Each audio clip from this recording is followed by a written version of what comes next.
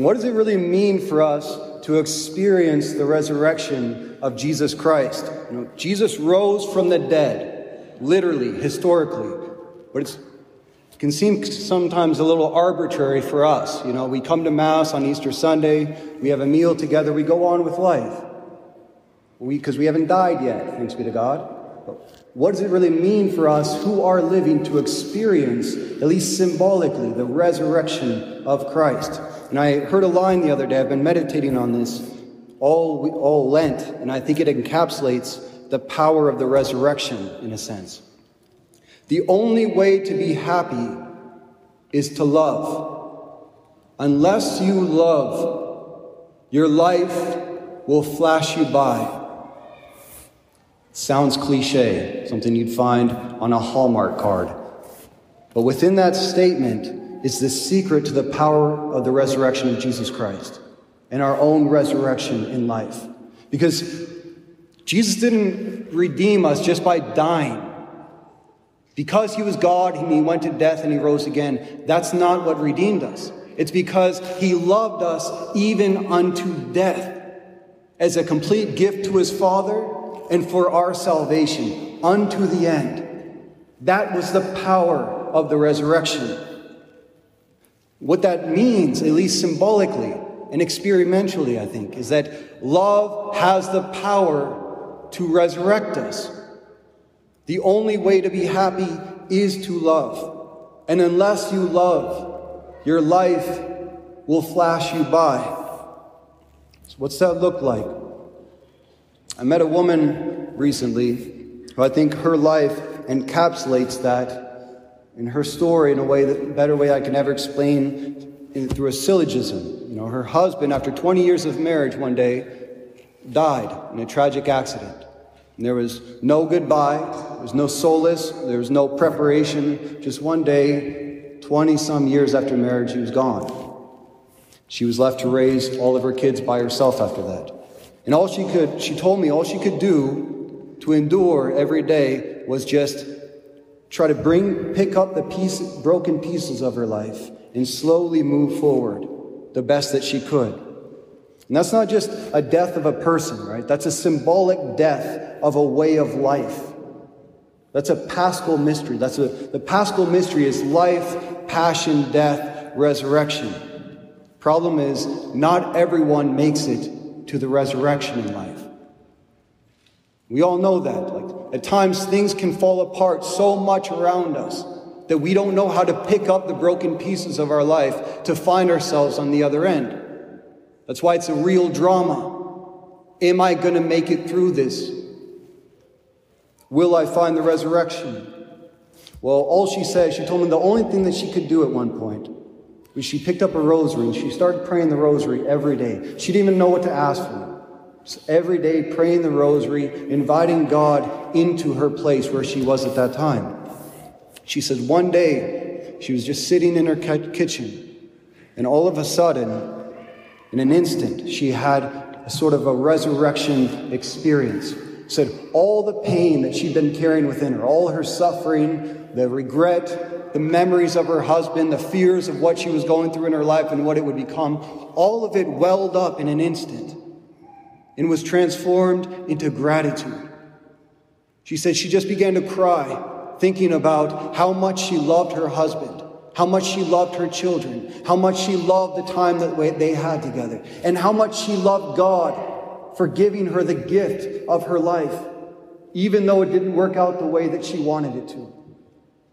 And she said, when she began to love her life, the good and the bad all together, all of a sudden everything within her was transformed into a resurrection. It was that love that carried her from her passion and her death into a new resurrection of life, into a new birth. The only way to be happy is to love. Unless you love, your life will flash you by. I think we're all looking for the resurrection in our life because we all know what suffering is. We all know what it's like when things fall apart in life, whether it be relationships or family or divorce or jobs or our health or our finances. And that's life. Life is a continually fighting against the things that are falling apart and trying to find our way to a resurrection. And that's why stories are so attractive to us. And every story is a reflection of the Paschal mystery, of a life. We're introduced to a character. We see them in their natural state. Some crisis happen. Things fall apart. There's a death. There's chaos. And then we watch them through the drama to try to find their way to a new resurrection in the third act. That's every story, unless it's a Quentin Tarantino film. And all the rules are off, all out of order, and everybody dies at the end. But that's why he's unique. But every great story has those three acts: life, a passion, and a denouement of redemption on the other side, when the character discovers himself in a new way in light of what has fallen apart in his life. So the question is, why are we so naturally attracted to that structure? It's because that's our life. Our life is the Paschal mystery of Jesus Christ. It's living, it's going through suffering, it's dying to parts of our life and our past that we can't hold on to, and then rediscovering ourselves in a new resurrection. But there's also real danger that we face in every one of our passion, in every one of our deaths, and that's to die with the things that die around us. That's why it's a drama, because that's the real possibility, and we know that. Right? That's what Medusa is. You look in her face in the morning, no, not in the morning, anytime you look at her face with all the snakes coming out of it, right? She represents chaos and suffering. And it means if you look too deep into that, it can turn you to stone. It can turn your heart to stone even while you're still alive. And that's the real threat that suffering has to us in life. That we never make it through to the resurrection. And if our life is a Paschal mystery, and the danger along our journey from life to death to rebirth is never making it to that resurrection, I can tell you that the greatest truth I have come to believe, not because I read it in a book, because I've seen it so many times in other people's lives and in my own life, is that the greatest means to make it from death to resurrection is love. The more you love in the midst of your passion, it becomes the very vehicle to take you into a new birth. And that's no cliche platitude. It's the most real thing in this world. Love is what carries us from passion, death, to resurrection. And that's why the only way to be happy, the only way to resurrect, is to love. And unless you love, your life will flash you by. You think about that. That woman, she had all the reason to be resentful and bitter and angry at God and angry at life and the lot that she received. But what happens when you wallow away in resentment and bitterness? The world just keeps going on without you. You freeze. You get stuck. And what took her through that passion was she had to decide to love everything in her life in the midst of the broken.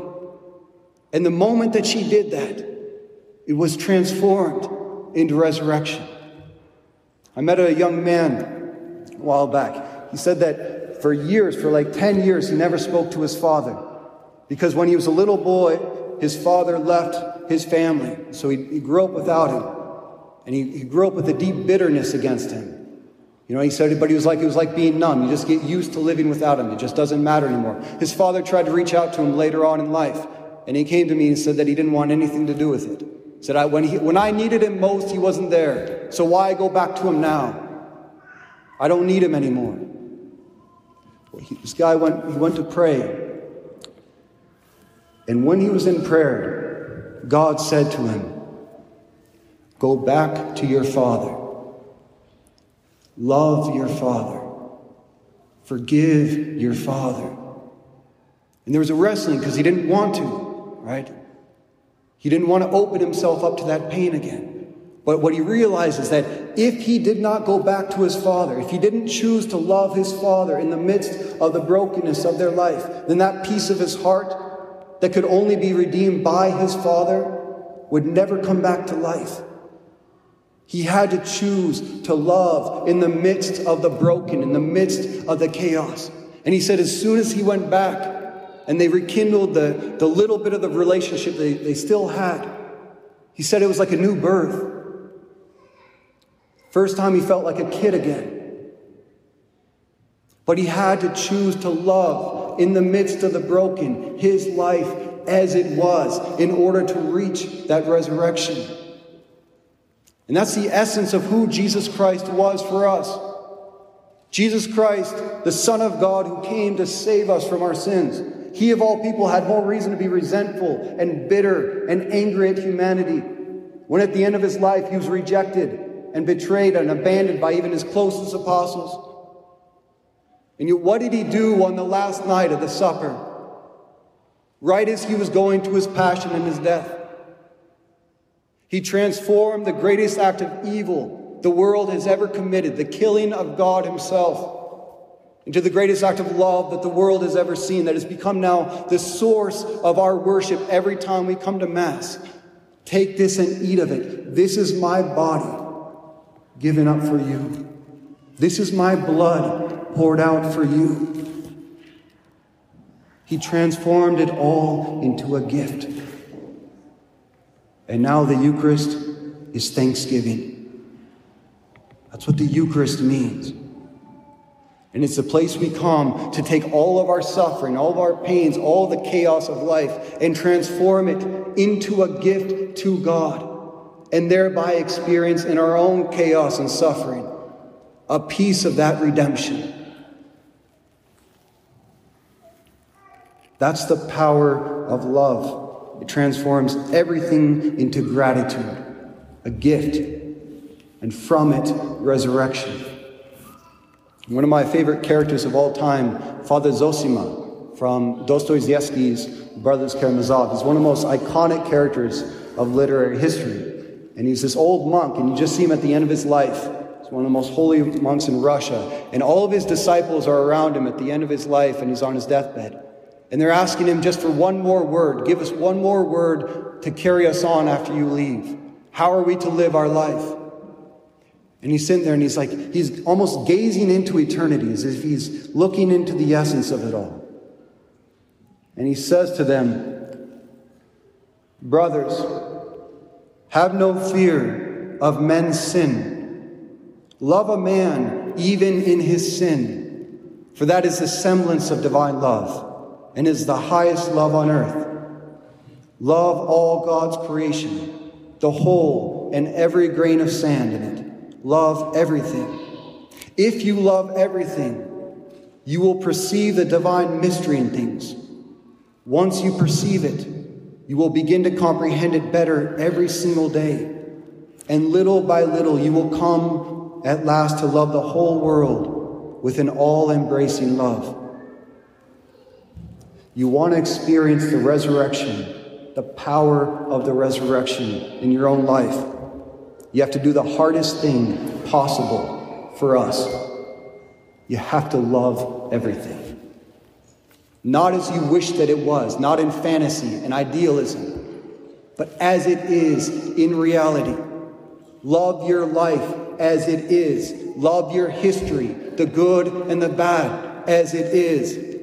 Love your family, as weird as they may be. Love your spouse, even though they're just as messed up as you are. Love your mother. Love your father, in spite of all their shortcomings. Love your country. Love America, and don't be ashamed of her. Love the Catholic Church in the midst of all the scandals that we see in the world today. Love your priests, in spite of all their imperfections. Love yourself. Love the color of your skin. Love your gender. Love your body. Love your life. Love your enemies and pray for those who persecute you. Love Jesus Christ and his every word in the Gospels, even when it's not acceptable to the world. Unless you love, your life will flash you by. Family will flash by. Marriage will flash by. Friends will flash by. Hope will flash by. Resurrection will flash by. The only way to be happy is to love. And to the degree that we love our life to the very end, we too can experience the power of the Paschal mystery and the reality of the resurrection in our own lives, and with it, the salvation of our souls. And that's what Easter is all about.